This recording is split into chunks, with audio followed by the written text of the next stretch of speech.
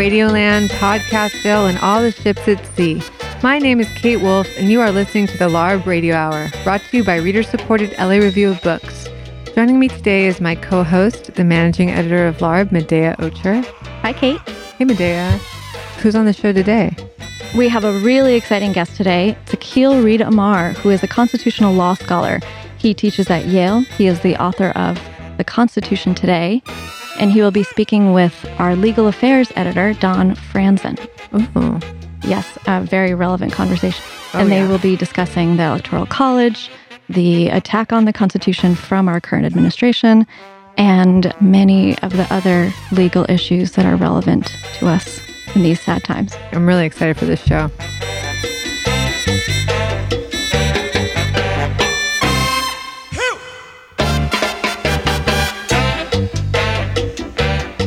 I'm Don Franzen. I'm the legal affairs editor for the Los Angeles Review of Books, and I'm speaking today with Akhil Reed Amar, who is the Sterling Professor of Law and Political Science at Yale University. Akhil is the author of numerous books, really, including America's Unwritten Constitution and, most recently, a book published last fall, The Constitution Today.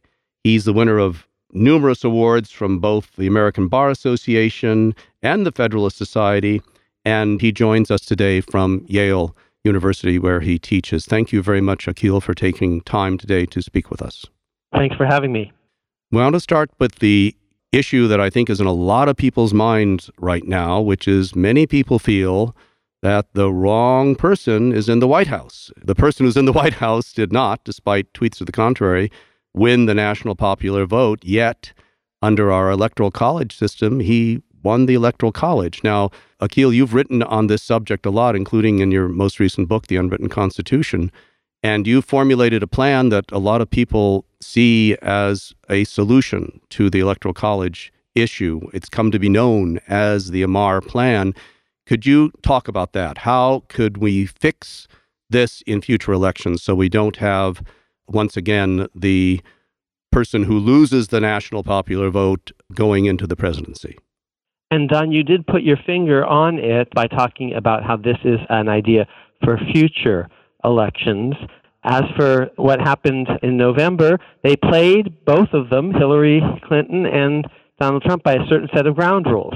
And the ground rules were electoral college ground rules, and had we had a national popular vote system in place, each one of them might have played the game somewhat differently. So we can't know for sure who would have won if they had both been trying to win the national popular vote. The interesting question is, could we move to a national popular vote system in the absence of a constitutional amendment? Of course, we could amend the Constitution, but that's notoriously difficult to do. It requires 2/3 of the House of Representatives and 2/3 of the senators and 3/4 of the states, and that's not such an easy thing to do. And so several years ago, in fact, in the aftermath of the Bush-Gore election of 2000, as I was thinking about that election, where once again the electoral college winner and the popular vote winner diverged, I was asking myself, is it possible to imagine a way of moving to direct national election without a constitutional amendment? Is it possible to improvise a system of direct election? And it turned out, I just put this on a blog post, really, on the one-year anniversary of Bush v. Gore, December of 2001, I said, actually, I think there are a couple of ways that this could happen, and the story is told in more detail in the new book, The Constitution Today. And here are the two harebrained, perhaps, plans that I came up with. One has come to be known as the National Popular Vote Interstate Compact. Someone out there maybe saw this idea, and it was simultaneously put forth by one other important academic, Dean Robert Bennett at Northwestern. And the basic thought is, okay, each state legislature today is given authority under the Constitution to decide how electoral votes are allocated. Almost all of the state legislatures have, for most of the last century, devised a winner-take-all system. They're going to let the people of the state vote. Whoever gets the most vote in that state gets all the electors. Maine and Nebraska have a slightly modified version of that, winner-take-most. Whoever wins the state gets most of the state's electors, but not all of them, and we have a popular vote within each state. And the Constitution doesn't require that. That's just what states have chosen to do for the 20th and early 21st century. But what if, I just wondered aloud, individual state legislatures said instead, actually, we're going to give our electoral votes not to the person who wins the most votes in this state, but who wins the most votes nationally. A state is permitted to do that. A state legislature could choose to do that. But, then I speculated, I can understand why state legislatures might hesitate to do that because they'd be telling the candidate, pay no attention to winning this state. Pay attention to winning the national vote, but don't come out to California. It doesn't matter whether you win California or not. Why would California do that unilaterally? The answer is maybe it wouldn't, but California might be willing to pass a law in its state legislature that say, we in California will give the person who wins the national popular vote all of our electoral votes if, and only if, enough other states also follow suit, such that together we add up to 270 electoral votes. And if so, then whoever wins the national popular vote would win the electoral votes for us states, and together we add up to 270 or more, and that suffices to guarantee that whoever wins the national popular vote will win 270 electoral votes and therefore the presidency. And this idea has come to be known as the National Popular Vote Interstate Compact. A bunch of state legislatures have actually passed this law. It didn't go into operation in the last presidential election, but it could for the next one. If enough other states join the bandwagon, then both candidates will know in advance in 2020 that the basic game is to win the most votes nationwide, rather than 270 electoral votes decided state by state by state in the traditional way. Now, there's one other way that in 2020 and beyond we could move to direct national election, and that requires even less process than getting all these states to pass all these laws.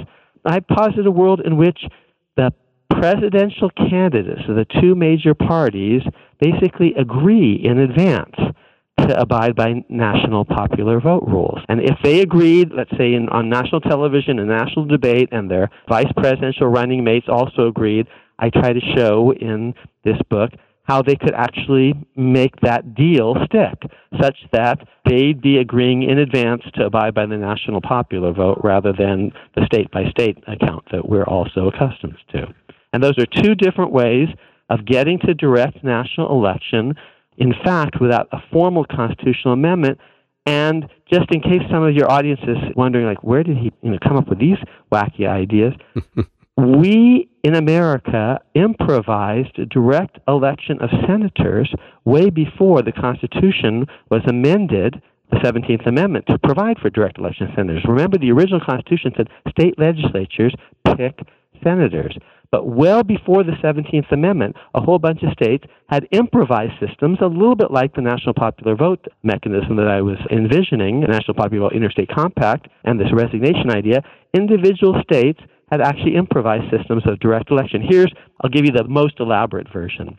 It's called the Oregon Plan, but it's really studying history led me to think maybe there are ways of sort of working around things. Under the Oregon Plan, way back when, the beginning of the 20th century, before the Constitution has been amended, here's what Oregon says.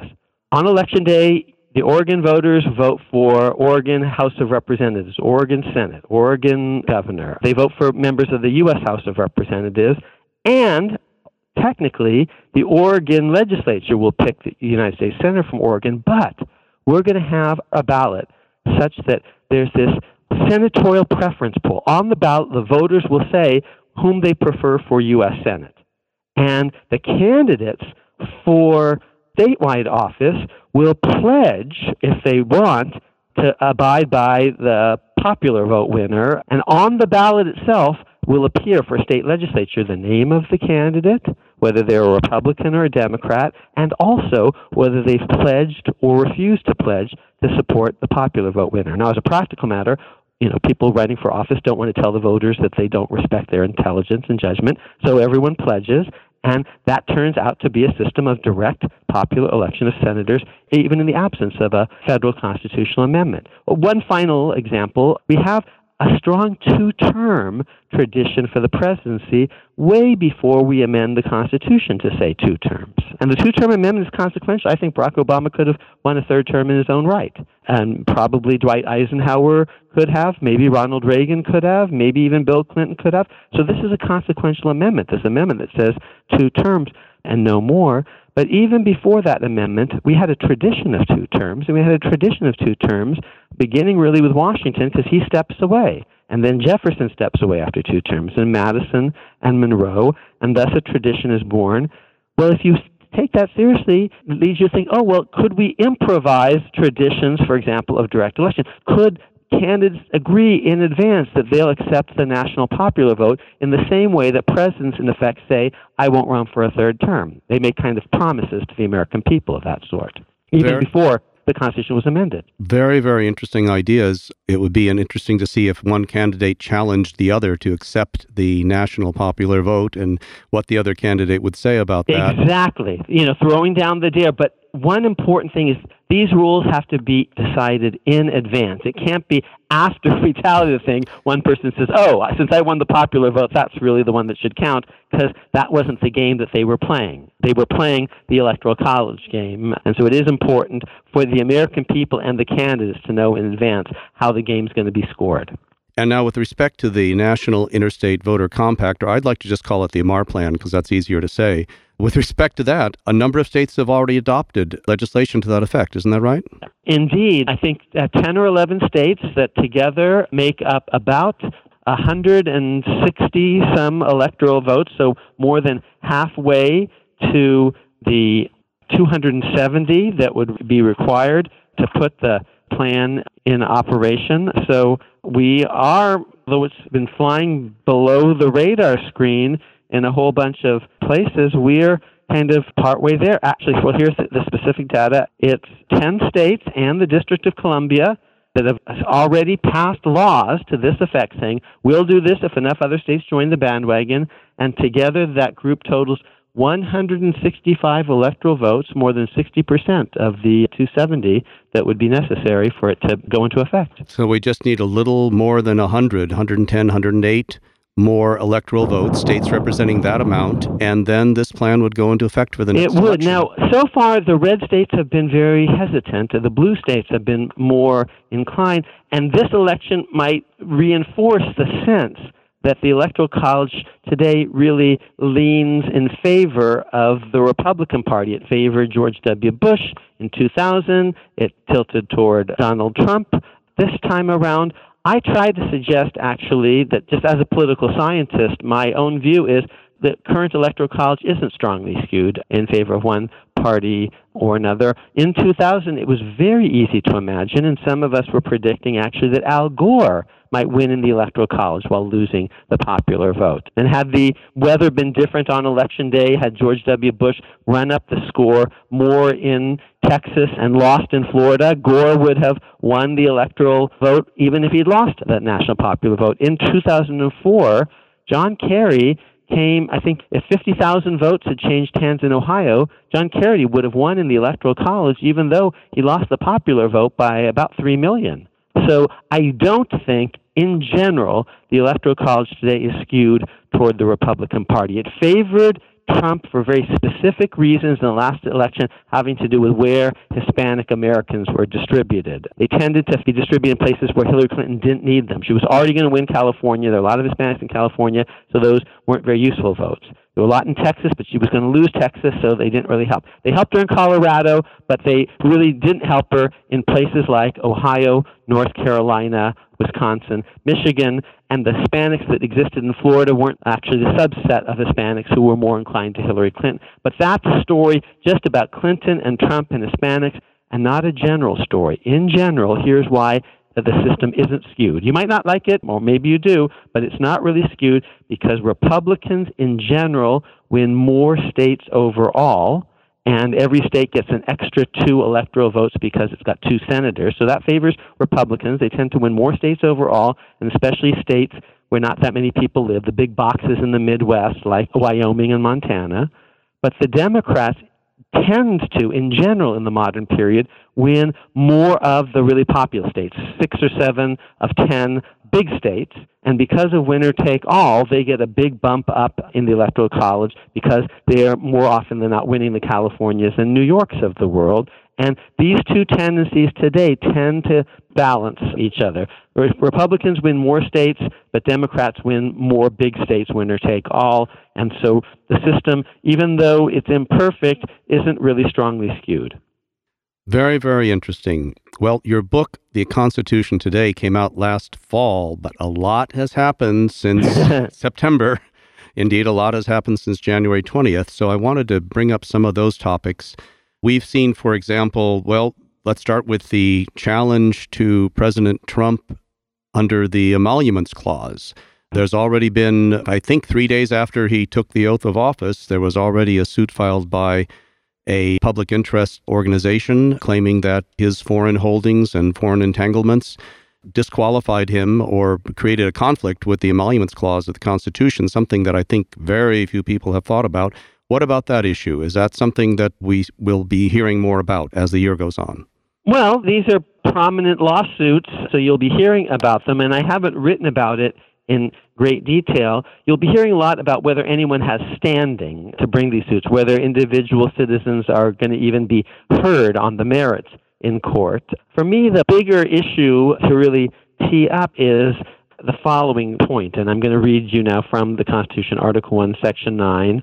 And it says, no person holding any office of profit or trust under the United States shall, and here's the key language, without the consent of Congress, except of any present emolument, office, or title of any kind, whatever, from any king, prince, or foreign state. Now, because you're in a world where the president's party also controls both the House and Senate, if these lawsuits were ever to gain traction, you should not be surprised to see Congress just signing off on the whole thing. Maybe carte blanche without even demanding detailed records and the like. And although there's nothing in the new book that talks about the Emoluments Clause, because the book, which was published, was published in September, but which sort of went to print in the summer, thought that Trump might win, but wasn't predicting that Trump would win, and this would be the question on everyone's mind. So there's not a lot on the Emoluments Clause, but there is a lot about how our branches of government interact with our party system. And maybe we'll talk about this if we talk about impeachment, which is also a topic that some people are banding about. In a world where the president's party also controls the legislature, some of the relevant checks and balances in the Constitution, like the Emoluments Clause, look very different. Since Lyndon Johnson, every single president except Jimmy Carter has faced an opposition House of Representatives for at least part of his term in office. So Richard Nixon did, and Gerald Ford did, and Ronald Reagan, and George H.W. Bush, and Bill Clinton, and George W. Bush, and Obama all faced opposition Houses of Representatives for at least part of their term in office. Trump does not at this point. And so the Emoluments Clause, in my view, is not going to have a lot of bite, I predict. Not just because the court cases are perhaps going to stall on the issue of citizen standing, but even if they don't, Congress can always just say, fine by us.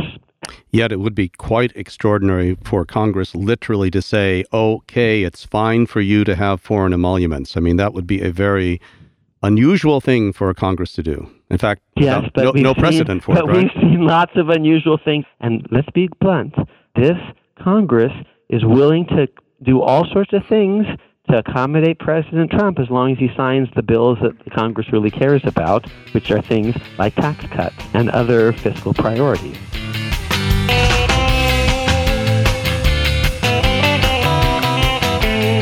You're listening to the LARB Radio Hour, coming to you from Emerson College in the heart of Hollywood.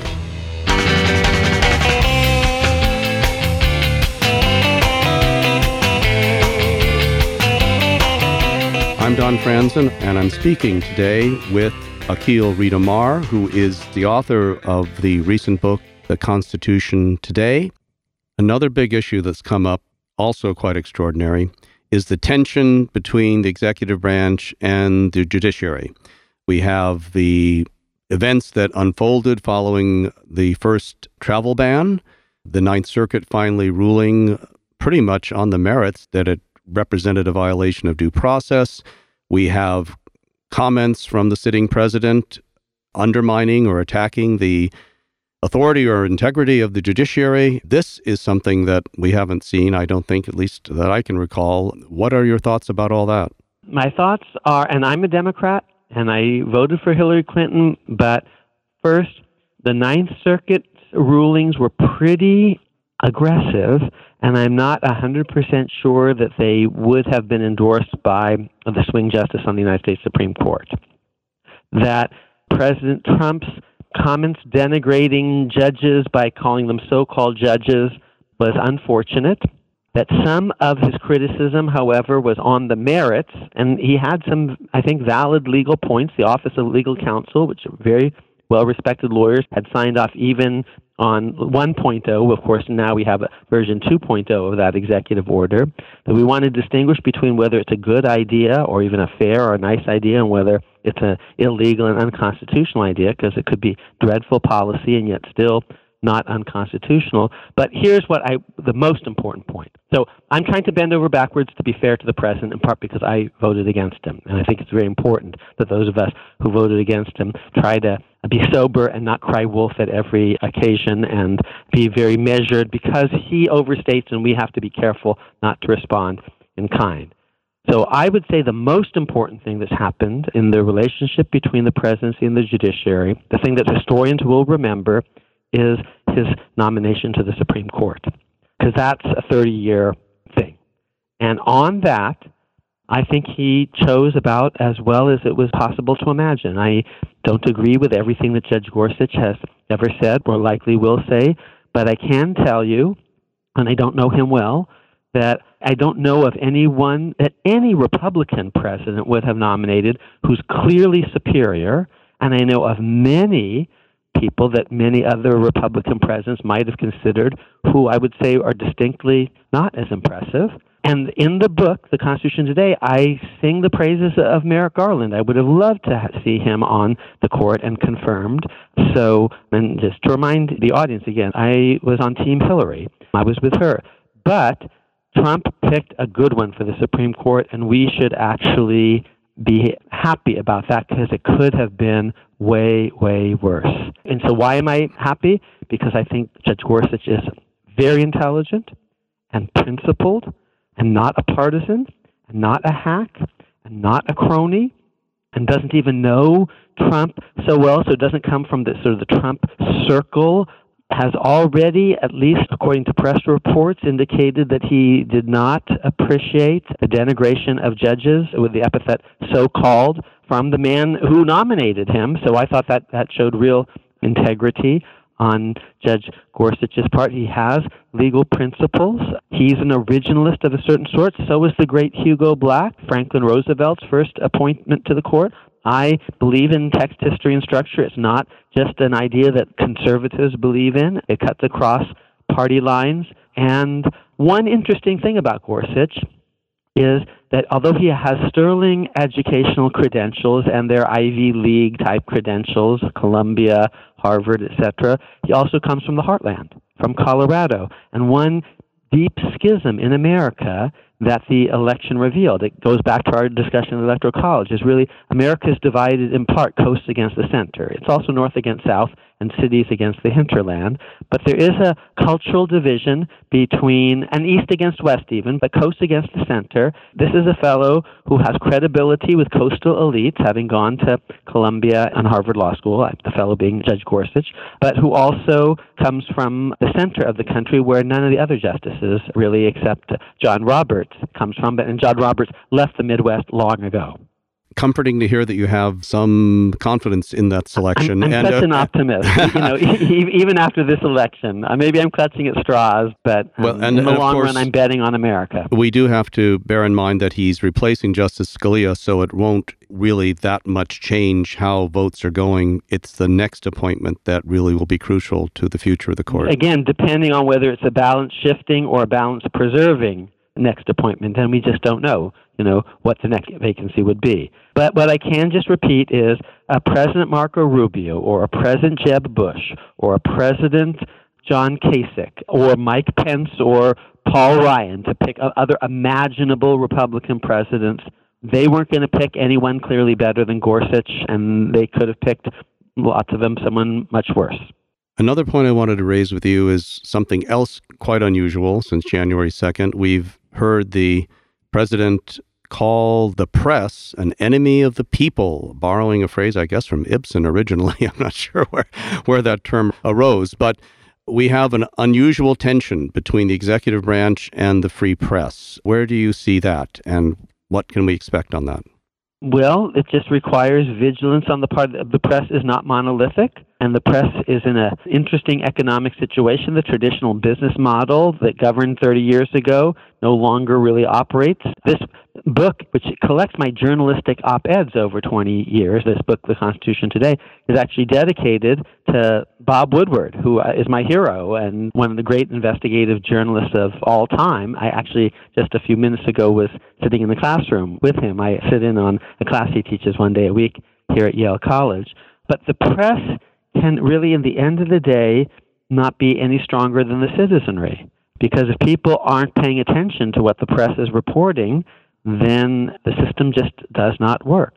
And so democracy really does require that ordinary citizens pay attention to public affairs the way they might pay attention to some important issue in their life, like, should I buy this house or not? To whom should I marry if I marry? Is it time to have kids? If you're single, you'd go and try to actually do a little research on who's a good plumber.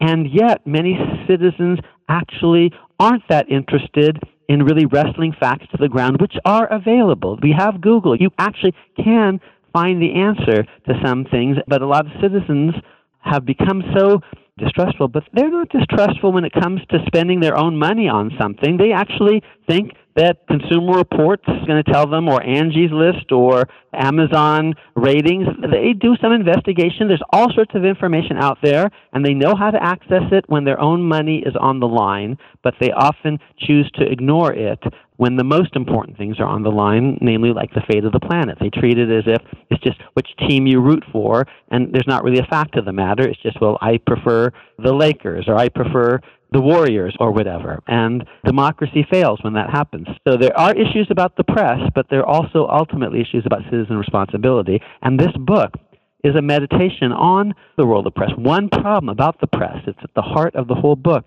is the press tries to get stuff out fast. Journalism, from the French word jour, the day, the hour, the minute, the nanosecond. And when they keep trying to get stuff out faster and faster and faster, are they sometimes sort of missing the bigger long-term picture, which is what constitutional law is supposed to be about? Not just what's happening every nanosecond, but what are the big issues that we need to understand in order to get policy right and discharge our responsibility as citizens. Well, that's why it's great to have a conversation like this with you, Akhil. We mentioned, or you touched upon, the issue of impeachment. You have a whole chapter about that in your book, about Bill Clinton's impeachment. And of course, there's been hue and cry about impeachment of this president already, which, again, is something I can't ever remember happening so early in someone's term. Is this realistic? Is this something that people can even seriously consider? I don't really think so. For the basic reason at the heart of my chapter on the Clinton impeachment, I'll come back to what I said earlier. The two-party system is deeply entrenched in America, and that two-party system interacts with the formal separation of powers between the legislature and executive. So when it came to emoluments, Congress can bless all sorts of emoluments, and when Congress is controlled by the same party as the president, you should expect that that might very well happen. When the Congress is controlled by the opposite party, you're going to get oversight upon oversight and hearing upon hearing. Now, what did that mean for the Clinton impeachment? That if you were going to undo President Clinton's impeachment, I thought it was only right that Democrats who supported Clinton would have to be on board. And the Constitution, although not mentioning political parties explicitly in the impeachment provision, the Constitution does say that in order to be convicted by the Senate of the United States, you have to be two-thirds of the senators who vote against the president. And in a two-party world, neither party typically has two-thirds. And so a president is only going to be ousted if members of his, one day hers, own party vote that way. And there was almost no Democrat who was willing to oust Bill Clinton. And maybe they were right, maybe they were wrong, but you're not going to properly oust a president unless people and undo a national election unless basically the people who supported that person, in effect, turn against him. And that happened with Richard Nixon. All sorts of sensible Republicans turned against Richard Nixon. Howard Baker, Lowell Weicker, Barry Goldwater, Mr. Republican, at the end of the day, goes to the White House and says, Mr. President, you have fewer than 10 votes in the Senate, and I'm not one of your supporters on this. So you have to go because you've lost the confidence, not just of the country generally, but your own base, your own party. And so Clinton, and that happened with Nixon, so rightly he left, and it didn't happen with Bill Clinton, so rightly he stayed. And I am not seeing evidence now that the basic heart and soul of the Republican Party has turned against this person who has managed to sweep them into power across the board. His party won not just the presidency, but the House and the Senate, and therefore the Supreme Court, because they're going to put Gorsuch on, and a majority of state houses across the country. So I don't see Republicans, even if the ones who don't love Trump, they are willing to hold their nose and say, yes, but we're going to dance with the one that brung us. This guy got us into power. Now we can pass our agenda, whether it's tax cuts for wealthy folks or other stuff. And unless he does something pretty unusual, because we knew who he was when we voted for him. They knew who he was. And so I haven't seen really evidence that they're turning against him in some strong way. Well, this brings us really to the last question I wanted to pose to you. As you've explained already, we have a situation where the executive branch is under President Trump's control. The legislature, both houses, are under Republican control. So that's 2 out of 3. What we have left is the judiciary, is the checks and balance system that the founders of this country set up. Is it still working? Do we still have checks and balances? Well, and the judiciary, the Supreme Court is about to be, because right now it's 4 Republican appointees and 4 Democratic appointees, but Neil Gorsuch is going to be confirmed, and so it's going to be 3 for 3. The legislature, both houses, House and Senate, and the presidency, and the judiciary are all going to be in Republican control, and Republicans have controlled the Supreme Court for my entire adult lifetime, since 1970. The House has gone back and forth, the Senate has gone back and forth, the presidency has gone back and forth, but the Democrats have not had a majority on the Supreme Court since the late 60s, 1970. And that would have changed if Hillary Clinton had won. If she had won, that would have meant that she was carrying states like Pennsylvania and Wisconsin, in which case her party would have carried the Senate races in places like Pennsylvania and Wisconsin. Russ Feingold and Kate McGinty would have won against Johnson and Toomey, and therefore she would have been president. She would have had a Senate majority. It would be Justice Garland, and it would be 5 Democrat appointees on the Supreme Court, but that's not going to happen.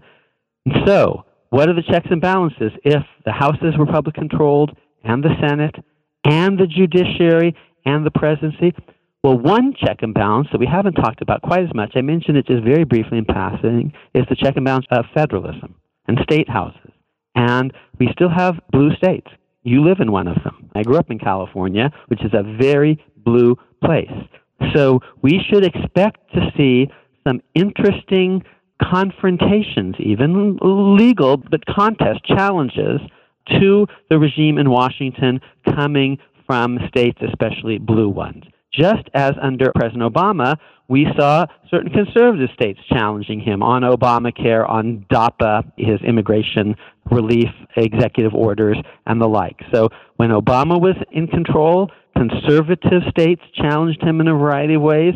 And now that the entire federal government is in Republican hands, House, Senate, judiciary, presidency, you should expect to see some pushback from liberal states, states like California. And by the way, since we're talking about the judiciary, it's not just the Supreme Court, but eventually the lower federal court ranks will turn increasingly red. Many of them are blue, some of them quite deeply blue. The Ninth Circuit is very blue. And that's why I said earlier that what the Ninth Circuit thought about the executive order might not be the same as what the Supreme Court thinks about the executive order, because the Ninth Circuit is blue and the Supreme Court is not. Very, very interesting. So really the moral of the story is it's time for liberals to become federalists, right? And I've always believed in a healthy balance between state and federal government. My very first law review article was called Of Sovereignty and Federalism, and it was about how, interestingly, federalism gives opponents of the federal regime, the national regime, a chance to actually show their stuff that we've got a better plan and not just talk a good game as a minority in parliament or something, but actually show things on the ground. Many past presidents in the modern era have been actually opposition governors first. We could take Jimmy Carter, who was an opposition governor under Richard Nixon, but also Ronald Reagan, also George W. Bush, also Bill Clinton. We could talk about also-rans like Mitt Romney and Mike Dukakis. So many of your past presidents actually have been governors, and many of these governors have actually been governors of one party when the other party controlled Washington, D.C. And so expect that to continue, and I actually think that's a good feature of our system. You don't even have to wait 2 years for the next election. There are going to be gubernatorial elections in Virginia and New Jersey later this year, and don't be surprised if Democrats take those two in a kind of backlash against the Republican domination of Washington, D.C. Very engaging conversation. Thank you so much for this time, Akhil. I wanted to mention also for our LARB listeners and supporters that they will be able to spend an afternoon hearing you talk about these and other issues on April 8th this year, Saturday, April 8th. We will have you as our honored guest at a LARB luminary dinner in a home in West Los Angeles, and we look forward very, very much to continuing our conversation with you on these and other issues, the subject matter being the Constitution under the Trump presidency, which was what we talked about today. So thank you again very much for your time. Thank you, and can't wait to see you in person. All right. Take care now. I've been speaking with Yale's Professor Akhil Reed Amar, the author of the recent book, The Constitution Today, about the subject of where we are with the Constitution under the Trump presidency.